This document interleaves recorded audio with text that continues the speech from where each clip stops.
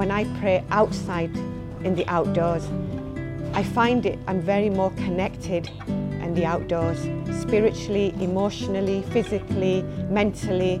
Hi, welcome to Paths and Outdoors. Today we are at Keswick Mountain Festival. Unfortunately, we've had to come into this tent because the weather has not been good to us. There is a bit of background noise possibly that you might hear, but the focus today, because I am going to speak to Misba. She is a hiker and adventurer, and I'm really looking forward to hearing her story. So Misba, welcome. Thank you. No. So I obviously heard that you were coming here, and I saw you on the lineup, and we've just had a wonderful talk in the Craghopper tent on a particular adventure, and you talked a bit about your background. I just wanted to sort of sit down with you and maybe talk about that and see how you got into the outdoors, but maybe how you were maybe restricted in some ways, and kind of explore that a little bit, if that's okay. Okay. So, well, first of all, when you were growing up, what was your exposure to the outdoors? Nothing. Nothing? Nothing, because my parents came over in the 1960s, and the reason they came over was for a better life, and for us to become someone, whether it's a doctor, an engineer, a teacher, to have a profession. So their focus was mainly on academia. So outdoors was definitely out of the question. So you, for like weekends and things, your family wouldn't go on trips or anything? Would it all be, was academia and working, was that the focus then? Yes, it was academia, working. We might have had a trip around Hollyworth Lake. It's a small lake round in Rochdale, and the local park, and that's it. But anything to venture outside our area was a no-no. So what about things at school, and like trips at school or anything like that? School trips, again, we weren't allowed to go on school trips. Again, it's affordability as well. There were big families in those days and one person earning, so school trips were definitely out. So in terms of the family, do you have quite a lot do you have brothers and sisters? We have 5 brothers, four sisters and 1 brother. Right, okay. Yeah, but you have to remember, in our culture, in earlier days, in the 1960s, the families that came over, it was mainly the male that worked, the man of the house, and so the mother was the nurturer and carer of the home, and the man was the provider. Okay. So things have changed now. Well, that's what I was going to ask. Have you? How has that changed for you, and as being kind of first generation?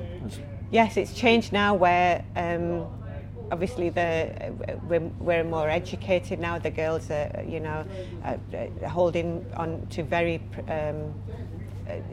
good professions. So you've got 2 professionals working, and 2 wages coming in, and at the same time, things have gone up. It's expensive. You've got mortgages to pay, and both of them are now contributing to the household income.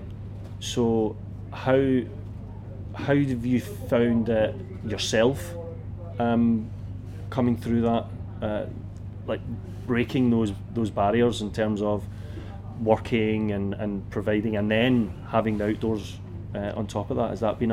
Has there been many barriers? Working is not a barrier, okay. Because you're actually contributing to the house, and the schools. You want better education for your children, and that meant both of us have to work. So that was never a barrier. Okay. But outdoors was a barrier, because that is something I'm doing for myself. It's not, you're not bringing money in, or you're not you're not benefiting the family. So you're actually either benefiting yourself. So that initially was a barrier because I am taking time out of the family and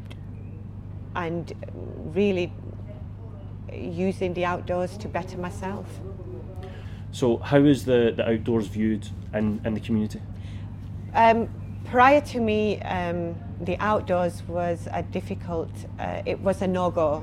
We didn't do much in the outdoors. The community was mainly earning and paying for children's schooling, housing. Like I said, the bills are so expensive, so we would work and contribute to the house, and mainly that's it. I'll go to the cinemas. So for other leisurely things, it'll be cinemas or eating outside, eating in restaurants. Outdoors is something which is taken up more now since after COVID. Prior to that, it was not something I had discovered, or as someone has. I know of any other ethnic communities that are going out in the lakes or Wales or Scotland. And how then? So for you to get into the outdoors, how did you manage that, or what was your path into the outdoors? For me, it was I was working as a chaplain at the local hospital, and seeing Muslim patients, and their story was always the same, that they had served their husband, or they served their children, the children's children. And I used to think there must be more to life than just being a servant. So I discovered the outdoors actually through my children. They were doing Scouts and Duke of Edinburgh. And it was something I never had, and they were exposed to it because through schools as well. So I decided one day I will take up the outdoors using their rucksack, water bottle, whistle, and joined a Manchester Ramblers group. Okay. And that's how I discovered the outdoors. And that's what you decided to do, obviously hearing these stories from at work, and you decided, well, I want something different? I did. I wanted to make a change, and change always starts with yourself first. Yeah. So I started off with myself. The children already had that change, and then taking that on board from the children and obviously exploring myself. That's what I did. I took on board. How did you know that was how you were going to get into it? Like, how did you find that group? That group eventually, it was through a Nordic walking group actually. I joined. It was a 2-hour day walk on a Sunday, and I thought to leave the children for 2 hours would be okay. Right. So I joined a walking group, and I would hire my lecky poles for £3, and it would be the same route for 6 months. And whilst on this route, I said to one of the ladies, I know that I've done this route for 6 months. I want to actually discover more of the world, of the country. How do I get to, go out of this certain area? Because this area was only about 20 minutes away from my house. And she said, I know exactly what you need. It's called the Ramblers. She took my name and address, and in a few weeks' time, I had all this magazines through. And then you would look through your area, like I'm in Manchester, and I found the Manchester Ramblers. Right. So you mentioned there that obviously you'd been in the same place for 6 months, but it feels like you were looking for exploration, or you were looking to expand your circle, I suppose, in terms of where you're going, and like you talked about all you wanted to go to other areas. What is it in you that you think that inspired that? The outdoors, the Quran talks about the outdoors. God talks about His creation. He created the sky, that He calls it the canopy on above us, the earth, the sky, the moon, the stars. These are God's creation, And in the Quran, he mentions he takes oath on his creation, and for us to not to look for him in his creation and just stay in our house and just do the normal routine we're doing, it doesn't go hand in hand. So the Quran, on one side, we are also exploring. You're forever exploring the Quran and understanding it, and the more you read, the more you understand, the more it's spiritually lifting you towards something. And that's what was happening. I felt that I needed to be outside and to actually feel what I am studying, but to actually feel it. So if I pray inside my house, which I do every day, it's different when I pray outside in the outdoors. I find I'm very more connected in the outdoors, spiritually, emotionally, physically, mentally, which I am not when I'm indoors, because I'm in the comfort of my home on a prayer mat. The water's coming from the tap to do my wuzu, and then I put my mat on the carpet. It's all comfortable.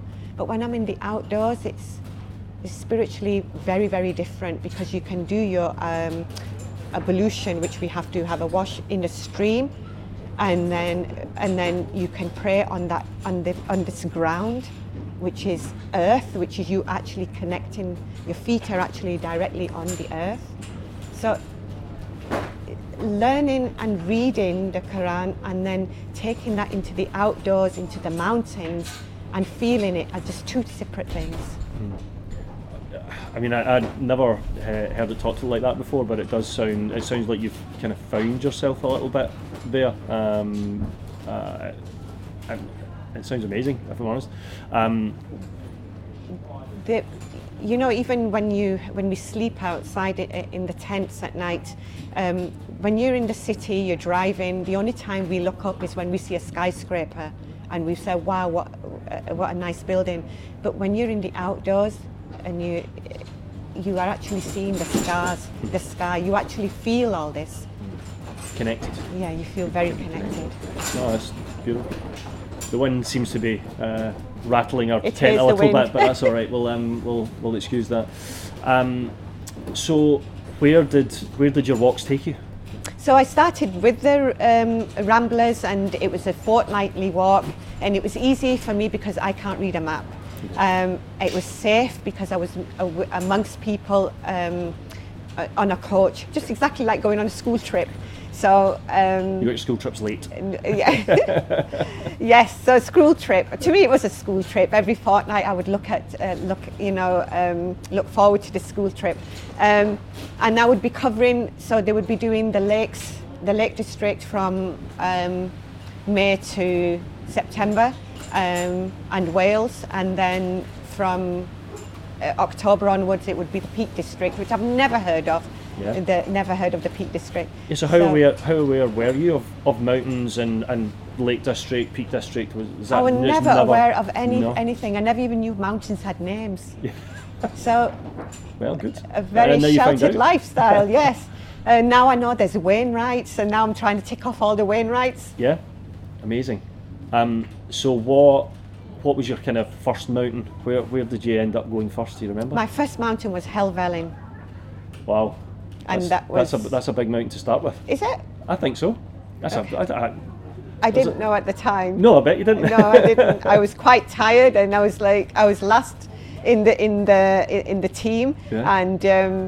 And asking them, are we there yet? And this team was absolutely so experienced and much older than me, right. And yet they were so strong. I think they were worried that whether I'd reach there to the top or not. But once I reached to the top, that was it. It was after that, I couldn't wait for the next trip. Yeah. And what route or what mountain kind of stands out for you? What one of your trips kind of? For me, for the local trips in the UK, I think it's still Helvellyn. Yeah. It was my first mountain. It's stuck with you? It stuck with me. Okay. I have lots of memories there. Yeah? Yeah. Oh, nice. Like what? Can you give us one? Because it was hell. It's in the name. Yes, it's in the name. Yeah, so pushing yourself to get there. It was my first mountain. It was hell. It was dark. It was wet. I didn't know why I was doing what I was doing. I couldn't wait, to get to the top and come back, and that's it, finish. But it's stuck with me forever. It's just memories. And now, and since then, what kind of, where did that take you? Where is that taking you? So since if I looked at the Ramblers became my walking family, and they would talk about their experiences. So it was very good in a way that I was learning again from the younger generation, which were my children, who had Scouts and Duke of Edinburgh, and then I'm learning from an older generation who had already done lots of HF holidays, and they had explored other places in the world, and now I'm sandwiched in between, and I'm taking things from both sides. My first ever mountain abroad was the Atlas Mountains. Wow. So after doing 6 years in the lakes and Derbyshire, I decided to venture out to a higher mountain to see what it was like to actually stay over for a week and experience the mountain life. And had you never, throughout your kind of 6 years that you mentioned there, had you ever been out for a long period? No, it was only a day trip. Just day trips? We just did day trips. We had to be back. I even did Loch Lomond in one day. Oh, really? Yep. Drove there, did Loch Lomond, and came back in one day. Right, okay. That was about it. Staying over was not in my remit at all. So how then did it... Not how then. It progressed. Yeah? Slowly. Progressed, right. 5 days in Toubkal, and then the following year Kilimanjaro for 2 weeks. Okay. So let's talk about 5 days first. What was it like kind of being in the mountains for that length of time? Or what was the structure of the trip? How did you find that? Actually, I booked the wrong trip. Right. I didn't understand what winter mountaineering was. Right. So I booked Toubkal when I think I was just going to go up a mountain, that's it. But they asked me if I had winter mountaineering, which I thought I did. It meant that I had come to the lakes in the winter in the mountains, which we didn't really, but we have gone onto the mountains when there've been snow, so that's what I thought winter mountaineering was, until I got to Toubkal. And the rest of the team had crampons and ice axe, which I never had that kind of equipment. So, and I had the wrong boots. I had the normal British hiking boots. So I had to have a quick half-a-day lessons on how to tie crampons and use an ice pick by one of the porters. Okay. So that trip was success, but I'm glad I didn't go on a longer trip, somewhere like 3 weeks to Nepal on a winter mountaineering with the wrong equipment. Yeah. So this was a start for me, an introduction to mountaineering abroad. Okay. And what did you think? Absolutely loved it. Yeah. A bigger mountain, higher mountain. It was like as if someone had given Botox to the mountain. They were so big and fat, because the only mountains I had seen were the Lake District. So. And now you're in the Atlas Mountains. Then I was in amongst some high some peaks. amazing peaking. And how did you get on with crampons and ice axes then? Did it take away? Struggled with the ice axe. Right. A couple of times I had dropped it at a great height, which the porter had to go run down and get it. Crampons I found quite easy to walk on, because don't forget it was already snow, so I needed some kind of grip. So they were very good to walk on. Yes. Yeah, I know exactly what you mean. The only thing was the boots were wrong, so I put plastic bags over my socks, and then used those normal boots. Right. So you adapted and you got it. You just adapt, yes. And you get on with it. Excellent. And suppose on that trip and probably your subsequent trips, were there many other people from your community or from people with colour and on those trips? I've never seen anybody No? from the Asian community on any of my trips, Right. except the North Pole trip. Okay. We'll come on to that in a minute. And Misba talked about that earlier at the talk she did here at Keswick Festival, and we'll definitely touch on that. But I think we'll get there. But yeah. So, were you trying to involve anybody within your community to come with you, or were you just keeping it for yourself? Is that At the time, I was keeping it for myself. I didn't feel that anybody needed encouraging, because in fact I needed encouraging myself. So where did you get that encouragement from? Mainly because of the negativity what people gave me. I used it as a positive. So sometimes you have to, what's it called? Reverse psychology? Yeah. Yes. So that's what I was doing. And so were you sharing this with friends, and were you sharing your experience either on social media or in person with your friends in the community? No, not really. I just got on with it. Right. Okay. Because it was something for myself. Yeah. I wanted to feel the mountain for myself first. It wasn't about summiting. It was just about being there and having the mountain experience. So for the first one, it was I didn't share. It wasn't for sharing. Yeah. It was just for me. Yeah. And then, what was your next trip after? My second one was Kilimanjaro. Right. And how did you get on there? That was one of my best trips, because we had a massive group, right. A mixed group. When I say mixed, it was people from Canada as well, and Canadian girls and British. So it was a big group with a good mix of male and female as well. So it was a very good group.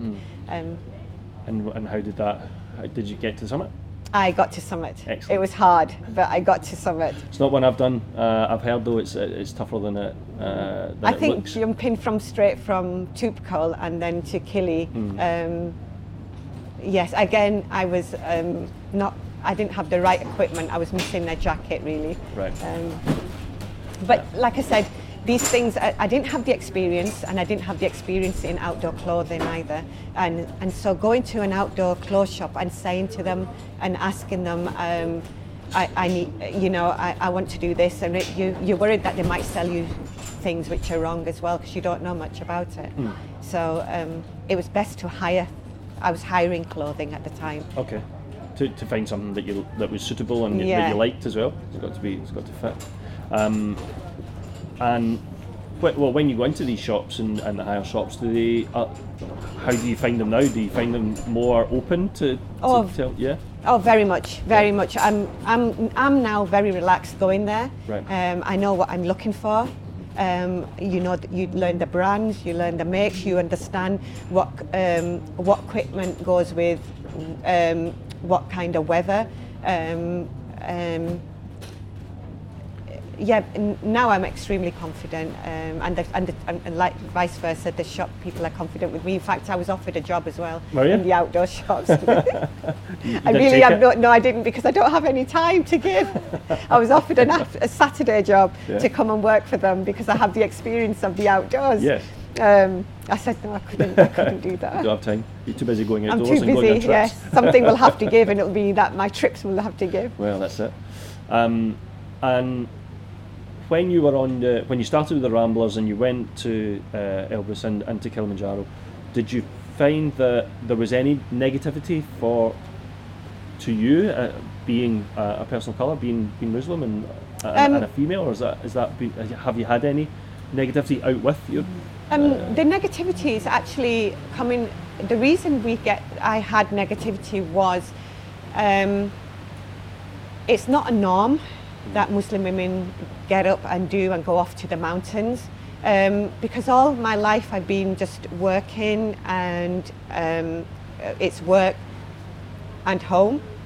So this was something different I was doing. I was actually getting up and going for like 2-3 weeks on my own, exploring, And so I can understand some of the negativity which was coming from the older generation, because they were thinking, well, the children are going to be left on their own. You've left your husband on your own. You know, how are they going to cope? You know, things have now changed in the generations to come. People can, you know, there are takeouts. Men and women both cook. Men are actually very good cooks in our culture. So I think that kind of negativity was coming from the older people who don't have that experience, and it's not a done thing in their time. So since you've sort of forged this outdoor path, is there anybody from your community or from other Muslim communities, have they joined you in your walks, or are you still doing it for yourself? No, I'm not doing it for myself anymore. No. Now I'm trying to encourage everybody to go outdoors, whether it's from my community or your community. Yeah. It's outdoors is for everybody. There's no race, religion. You know, it's no age. It's for everybody. So we have now groups set up already. There's one in Manchester that's set up. It's called the Lotree Group. There's I think over 100 women on that group, and they're actually doing one hike a year. So last year we did the Ullswater Way. It was a 26-mile walk, and it was we'll pick a charity. So I think last year we did cancer research. Right. So what we do, usually 7-8 months beforehand, we'll put a training package together, and everybody buddies up with everybody, and wherever they live in, they'll start doing a small walk. Whether they have to go to shops to get some eggs, they'll go for a walk. They'll go walking instead of taking the car. So this is helping them to gear up for the big hike. And you've got other groups. You've got Muslim Hikers, who's a big group. I don't know if you heard that they already had some bad press.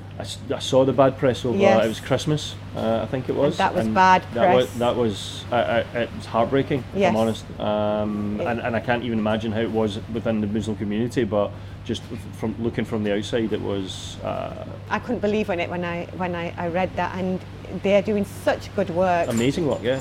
To get everybody in the outdoors, and I suppose the reason why they're having a big group following them is because there's an understanding that we have our prayer times, and I suppose it's comfortable for certain people to go with the Muslim group, so they feel comfortable that okay, we're all stopping for our prayers and we're all doing our prayers together.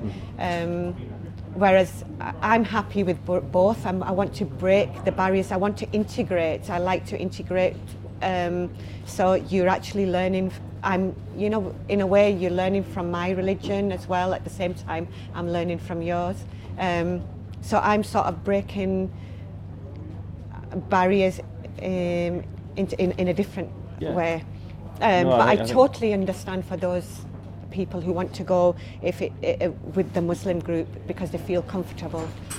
Yeah, I think I've heard that a lot. Obviously, when we talked before, I hold my hand up and say I come from a very privileged background. Yes. That's a different story in itself. But I know that I've never had any barriers in the outdoors, and I don't think anybody should.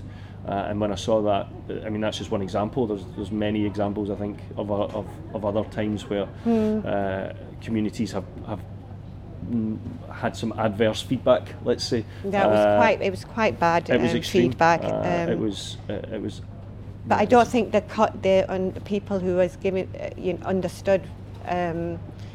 Not just as praying. It's when I go.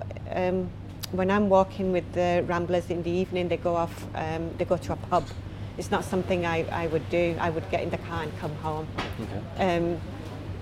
So you could understand why the group want to go with their own group, don't you? I suppose you could understand that. Yeah, definitely. Because it saves them an hour to either go in the pub and then what am I going to do? Sit in a pub and have a cup of tea? Yeah. Well, I might as well come home. Fair enough. And I think that's when it comes to things like that.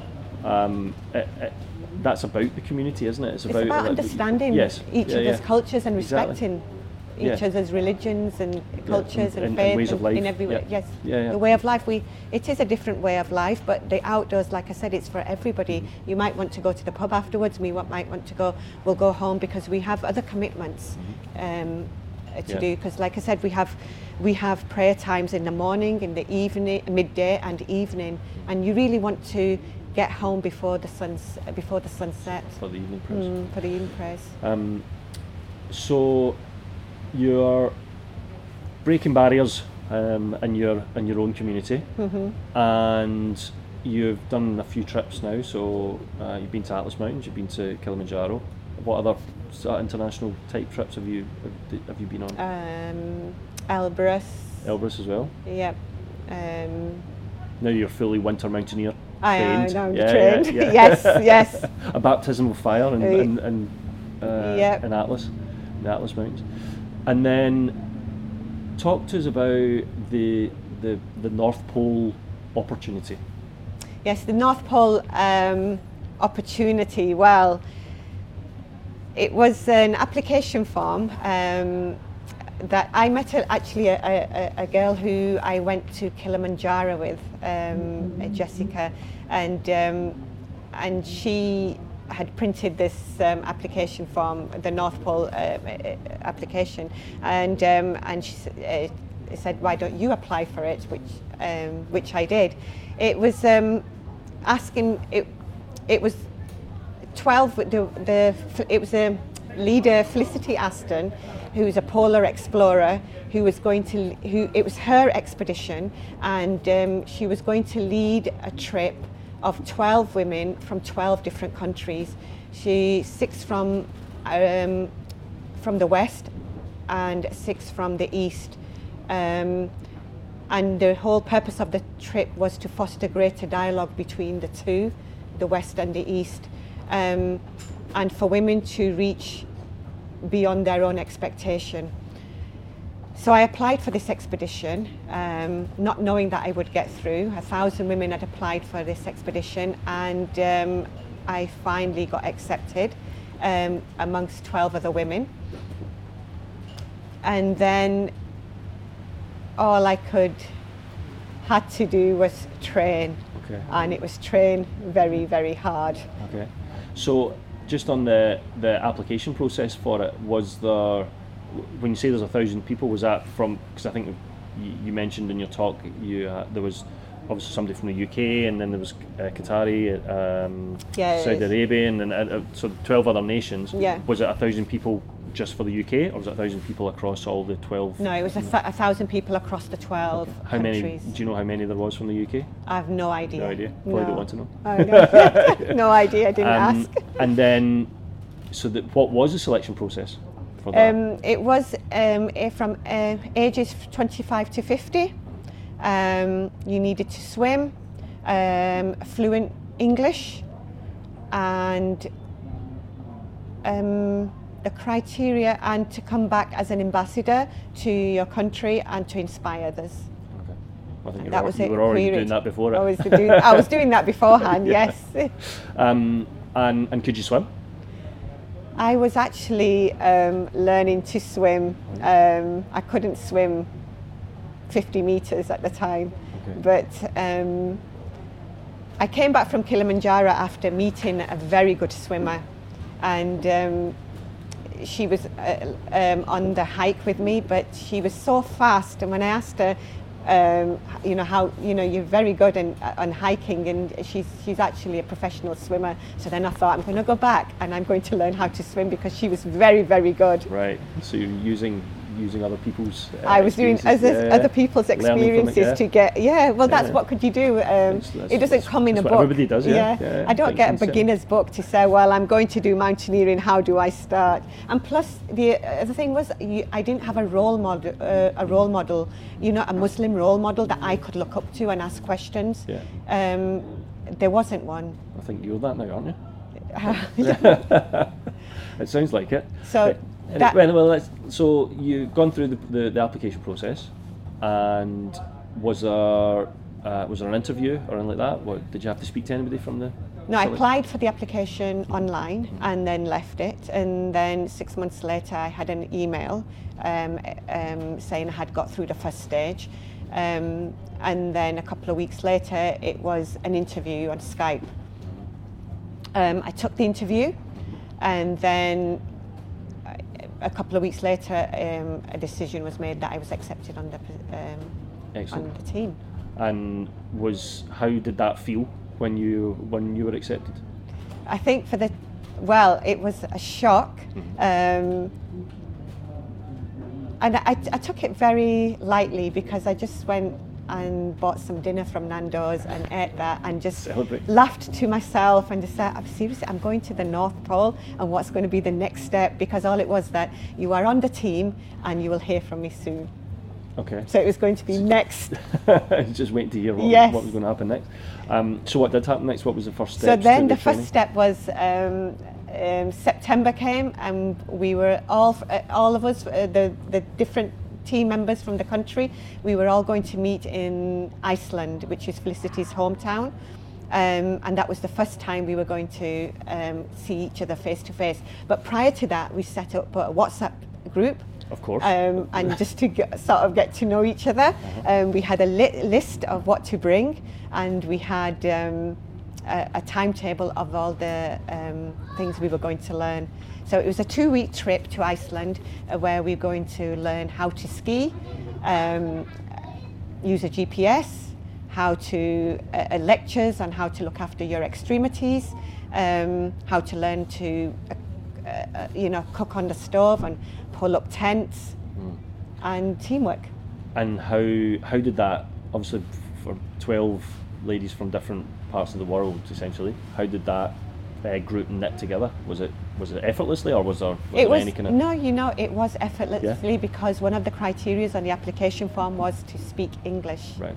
So we all spoke fluent English. Yeah. And we were all grown-up women, and we were all helping each other. There were skills that the Western girls had, which was skiing. Right. And I think the majority of the Middle Eastern girls couldn't ski, including myself. So, and these were exchangeable skills. Again, learning from each other. Learning from each other. Yeah, no, that's great. And how did you find Iceland? Cold. It was -18. It was cold. Was it? Wow. Yeah, -18. That can be quite cold. Dark, cold, and because we were on the glacier, and all I could see was sort of black holes. Oh, really? Yeah, I saw a massive hole, black, like a crevasse. A crevasse. Yes, and I was like, no, this is dark. But you thought no, but you were still there. You still did it. I was going to give up. Were you? I was going to give up after the ice-breaking drill. Okay. Is that getting in the water? That was jumping into a freezing cold lake, and that was required in case the tent had fallen into the Arctic Ocean, and how we would have to swim out and get ourselves out, because I can't see anybody jumping in after me. Can you, in -40? No, I don't think anybody would be. I wouldn't jump after somebody else, so I don't think no one's going to jump after me. So what was it about that made you want to quit? It was cold, and it was just cold, and I didn't see the purpose of what I was trying to prove. Right. I wasn't trying to prove it to anybody, but I just found it cold, and there was lots of skills I didn't have. But the whole purpose of the expedition was to learn off each other, and these skills can be learnt, and it's about teamwork. definitely. So that's why I was thinking, you know, every day I was like, I'm going to quit. But every day I was learning, I was getting a little bit better. Again, that was teamwork, because there was one of the girls in there saying, "You're doing very well, Misba. You are doing really good." And sometimes would put me in the lead, and everybody would just follow me. We'd all have different places in our group. Sometimes you're in the middle, so you had to carry on. It would help you pace up. So every day when you were thinking, "No, I'm going to leave," by the end of the day you think, I've got better today. So by the time I finished a 2-week trip in Iceland, I wasn't going to leave. Yeah, you had the confidence and the your skills confidence was coming back. Yeah. I bet you're glad you didn't, because obviously there was more training, I think, There was more training. I had to train harder. I was the oldest team member, so I was very lucky that Felicity had given me the harness, the stove, other bits and bats, things to bring home and to learn, you know, how to use to get my expertise up to scratch with everybody else. Yeah. So I used the harness, and I got a tyre from the MOT garage, and used to pull the tyre along the park. Yeah. So I did that after work every other day. Did you get strange looks? I did. Yes. Yes. Telling me to roll it instead of pulling it. All right. Yes, okay. Yeah. Useful. Yes. And so you used that for training for pulling the sled, pulling the pulk. And you mentioned that you went, in your talk you mentioned you went, it was a sandy area, I can't remember where it was you went for training. Yes, so after Iceland we did a 2-week expedition in Rub al Khalil in the desert. And like I said, that the whole purpose of this was to foster greater dialogue between the East and the West. So now it was for the Western girls to see how the Eastern girls lived, and to understand two extreme environments in two different continents. I know it sounds strange, we're pulling sledges over sand dunes, but it is similar to Iceland. Just it's warmer, just warmer, and you needed water. Yes. Again, it wasn't shorts and t-shirts. No, you had to be fully covered, because you had to respect the culture as well, the religion, the culture, and also your environment and yourself from the sun. Yeah. So. Yeah. And which one do you prefer? The sand. Sand. Yes, it's warm. Yeah. So, as well as the training, you had some fundraising to do, didn't you? We had fundraising to do, which meant that we spent, behind the scene, a lot of time was spent on raising the funds, the money, writing to sponsors, which is one of the hardest parts, is to get the funding. We weren't going to leave anybody out, so. All 12 of us were at the same. It was the good thing was that we were all communicating with each other, and helping each other, like a teamwork. Everything boils down to teamwork. No, definitely, yeah. And you made your way over there. Well, what was the next? You got all your money, you got all your kit. Got the money, got the kit, got the training, trained. Yeah. You're never fully trained when you think you are fully trained, because once I landed head off to North Pole, and I got to Longyearbyen, which was minus 27. We acclimatized there for a week, got our kit sorted, and then headed off to Borneo base camp, where it was minus 38. And you think you're trained. I don't think it was really physical training. It was cold, and you can't train for cold unless you walk and live in a big freezer. Yeah, that's true. Which I even thought of. Did you? Yes. That was going to be one of your training one of those meat freezers. Yeah. Going in there and staying in there for a bit. Yeah. And then I thought, no, I'm not going to go that far. I'll deal with it when I come. Probably training for minus 38, even in a freezer's probably. It's probably not cold enough. Actually, yeah. But I couldn't stay there for 9 hours. No. No. it's difficult to prepare for, I suppose. The cold is very difficult to prepare for, very, very difficult. I don't know how you would prepare for that. And how did all the other members of the team cope with the cold, or react, I suppose, initially to the cold? We all did. We all reacted in different ways. People, we were silent because you're there now, and there was no going back. Yeah. And we're all trained to help each other. Now, if one person went, you'd lose hope. Because everybody had their jobs to do. So I was the chef in my in my kitchen, in my tent. So just imagine if I left, there'd be no food for the others. Well, there would be food. They'll have to put it up together because I did all the training for being the chef. Right. Okay. You happy so with we that all role? had. Oh yeah, I was given that role actually. It wasn't that I was saying, "Oh, I'll be the chef." I was the more mumsy in the team. Right, okay. So I was given the role of as the chef. So we all had our jobs as well, and we all knew our jobs thoroughly. So in Iceland, in Oman, we kept the same routine: pitch up the tent, bring the sledges to. I got into the tent. Stuff was thrown from the sledges into the tent. I put them in the four corners. Everybody knew what corner they were sleeping in. So it was the routine that was fixed. Okay, regardless of the conditions. Regardless of the conditions. And on your travels to the North Pole, what stood out? What was your was there a standout moment, or was there anything that you could pick from it? I would think the ice. There were certain places that I would stop and look at the ice, the blocks of ice, because it would show you how old the ice was, and it would remind me of old age. It would remind me of the veins on the back of your hands. The older you get, the more apparent the veins pop out.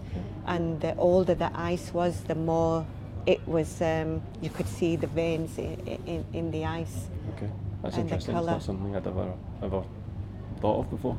But yeah, it's an interesting perspective on it. I think that's maybe because I was doing chaplaincy work, and I would see and age. Yeah, because for me, we're only on this earth a short time, and time is so fast. I like to make the most of my time. It kind of seems you are. It sounds like you are at the moment. Yes. And what was the hardest part of the trip to the North Pole? It's filling those the gas bottles with oil. You have to take it outside of your tent, and it's -14, and we took the petrol cans, and we had to fill them up. Into the bottles? Into the bottle, yeah. That was the hardest part. Really? Yeah. Not the skiing across? No. No. That was the hardest part. It's funny how once you got into the tent and your bottle is like, oh gosh, it's only got a little bit more left and there's going to be no flame. You had to get changed quickly, put on your ski gear back on and go out again. And that again. You don't want to do that. No, I suppose not. Once you've got the comfort of your tent. Yeah, I think the skiing was you just got on with the skiing. It was just head down, no one spoke to each other, and it was head down, and you just followed the sledge in front. And the sledge in front would have somebody's toy on it. You took a teddy bear, or someone had written, "Be happy, keep smiling," and you just had your head down and just carried on. Yeah, because once the hood's up, I imagine and you're skiing forward. And you've got your goggles on and your head down, and just breathing through this mouthpiece. Yeah. And would you go back? Definitely. Yeah. I would like to do the South Pole now. Yeah. Yeah, I feel like a bit tipsy. And am I right in saying there was 10 of the team made it to the North Pole? Yes, there was 10 in the end, because the two team in training, the two girls, I think it was Jordan and United Arab Emirates had left the team. Okay. So we didn't recruit for them.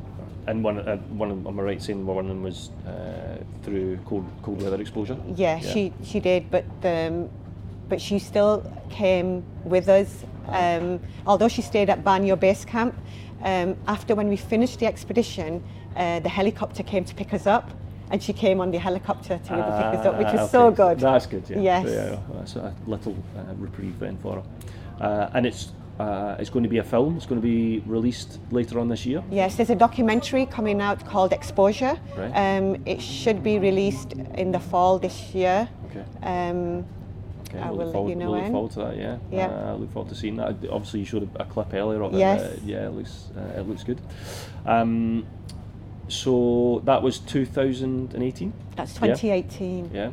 And how long after, I suppose, your decision to go outdoors, like when you started your Nordic walking or the Ramblers, how long has it been? So 28. It's been 14 years now. Right. I've been walking 14 years. And you've gone to the North Pole. Yeah. Amazing. Yeah. Yeah. I always wanted to reach the highest mountain, but I got to the top of the world. You got to the top of the world. Oh, amazing. And since then, have you managed to get out before we got trapped in our houses? Was there any other trips? Before COVID, I managed a trip to K2 Base Camp and Gondogorala. Right. So that was a good 24 days. Right. It was nice to go back to Pakistan, where my parents came from, and now to discover their country. And it's such a beautiful country. Following from the Himalayas right down to the Karakoram, it is a stunning country, and there's so many places that haven't been explored. So the last trip the company had done was 2011. Oh, really? And nobody ever went back to the K2 base camp. No? No. And then, so you did it again in 2019? Yes. So that was good. Yeah.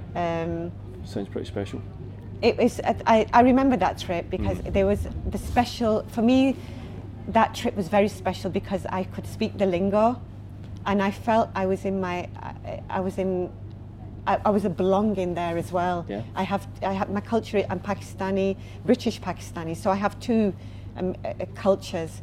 And the group I was with were all British, and it was good to translate. To actually to translate the language, the mountain language to them, and saying, no, this is this peak and this is this peak. I felt very honoured to be on that trip. No, I bet it sounds like an amazing trip. It was absolutely. To add that to it. It was, and then we celebrated Eid, right? Which was the finishing the Eid, which was, I think it was in August. So the group got to experience how we celebrate Eid, and then we also celebrated Independence Day, still in the mountains. Right. And that was an amazing. Yeah, I bet. It sounded like you got that was right at one the of right my time. amazing trips as well. Yeah.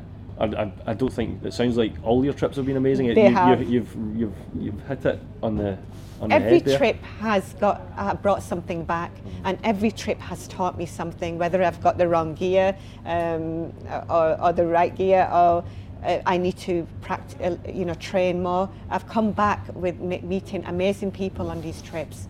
Yeah, unfortunately, I have never met another ethnic person on the trips. I hope that to do so next time. Yeah. But even if I haven't, it doesn't matter. It's just that it's good to share cultures. Yeah, definitely. I enjoy seeing other cultures and learning from other cultures. I think we've all, like you said earlier, we've all got a lot to learn from each other. One thing I meant to ask about the North Pole trip, how long did it take? So we was 5 days in Longyearbyen when we got our kit together, and then it was 10 days on the North Pole, actually on the skis. On the skis? On the so skis. 10 days? Yeah. Wow. It blows my mind. That's amazing. It's awesome. So through lockdown, how did you get your fix? How did I get my fix? How did you get your outdoor fix? I did some Zoom like everybody else did. I brought some weights. Weights they sold off, didn't they? That's right. Yeah. Yeah.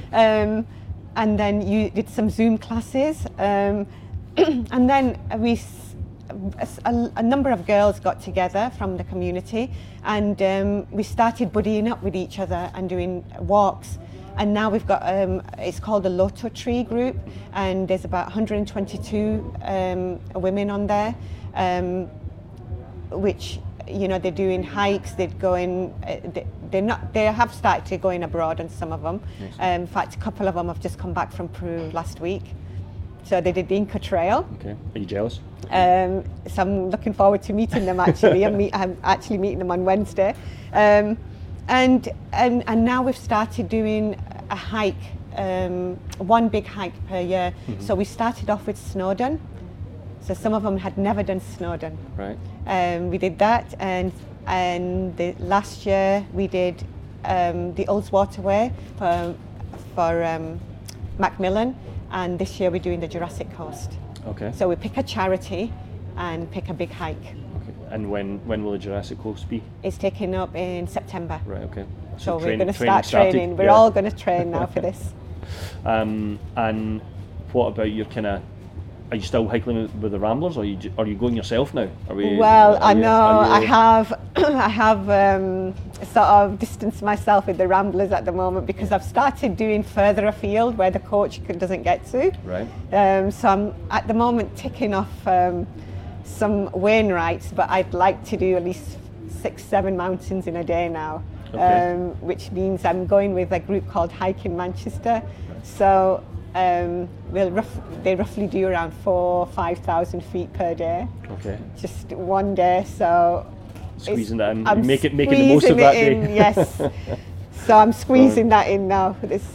And you talked about your children earlier and how they were in Scouts and DV, etc. How are they in the outdoors now, or do they still venture out into the outdoors? Well, I'm a grandma, so right. So my daughter is still busy with the little kids at the moment. I'm sure she'll venture out once the kids are a little bit older. My son's taken up cycling. He likes speed, and cricket. So yeah, the outdoors is in their blood now. Yeah. They have that. And now you've got grandkids. It's another generation to inspire. Another generation. Well, hopefully they'll be a privileged generation, just like yourself. Yeah. You know, I hope so. Yes. Yeah. You know, she's already got the outdoors there. You know, I pitch a tent. She sleeps over. So it's taken 3 generations to get to where you already have that in your system. Exactly. Yeah. And well, I'm so glad to see it get to that stage. It will, inshallah. It will. Yeah, inshallah. So what's on for the future for Misba Khan? What are we going to see you do? Well, next? let's see. I'd like to venture out for just over a 6,000 meter peak. I've seen one in Pakistan. Yeah, back to Pakistan, back to... Yes, there are mountains there which haven't been touched. And that's true, yeah. There's plenty to explore. It's a place where, definitely to explore. And I wish the adventure company have more and more trips, like they do for Nepal. I wish they could do the same for Pakistan because there's so much out there to do. Yeah. And you're going to continue to tick off your Wainwrights? Will you be coming up north to Scotland to do the Munros? Can I tempt you up to there? I know, that means staying over, I think. Yes, maybe. Well, if you do come up, then give me a shout. I will do, definitely. Well, Misba, I think your story, like I said to you earlier, your story is so inspiring, and it's not a story; it's real life, isn't it? It's your life, and it's. I think it's. I hope it inspires more people from your community and out with the community to get into the outdoors. I think you've certainly made the most of it. You're in all your trips, and I'm looking forward to see the film or the documentary towards the end of the year. That'll be amazing. I'll drop you a line when you're out. No, definitely. Look forward to it. Thank you very much. No, thank you. Thank you for having me on the interview. Oh, not a problem. It's been a pleasure. Well, I've really enjoyed that talk. I hope you have too. Apologies for all the sort of background sound and the noise from the festival, but I was determined to get this interview done. So thanks for watching, thanks for listening, and we'll see you on the next one.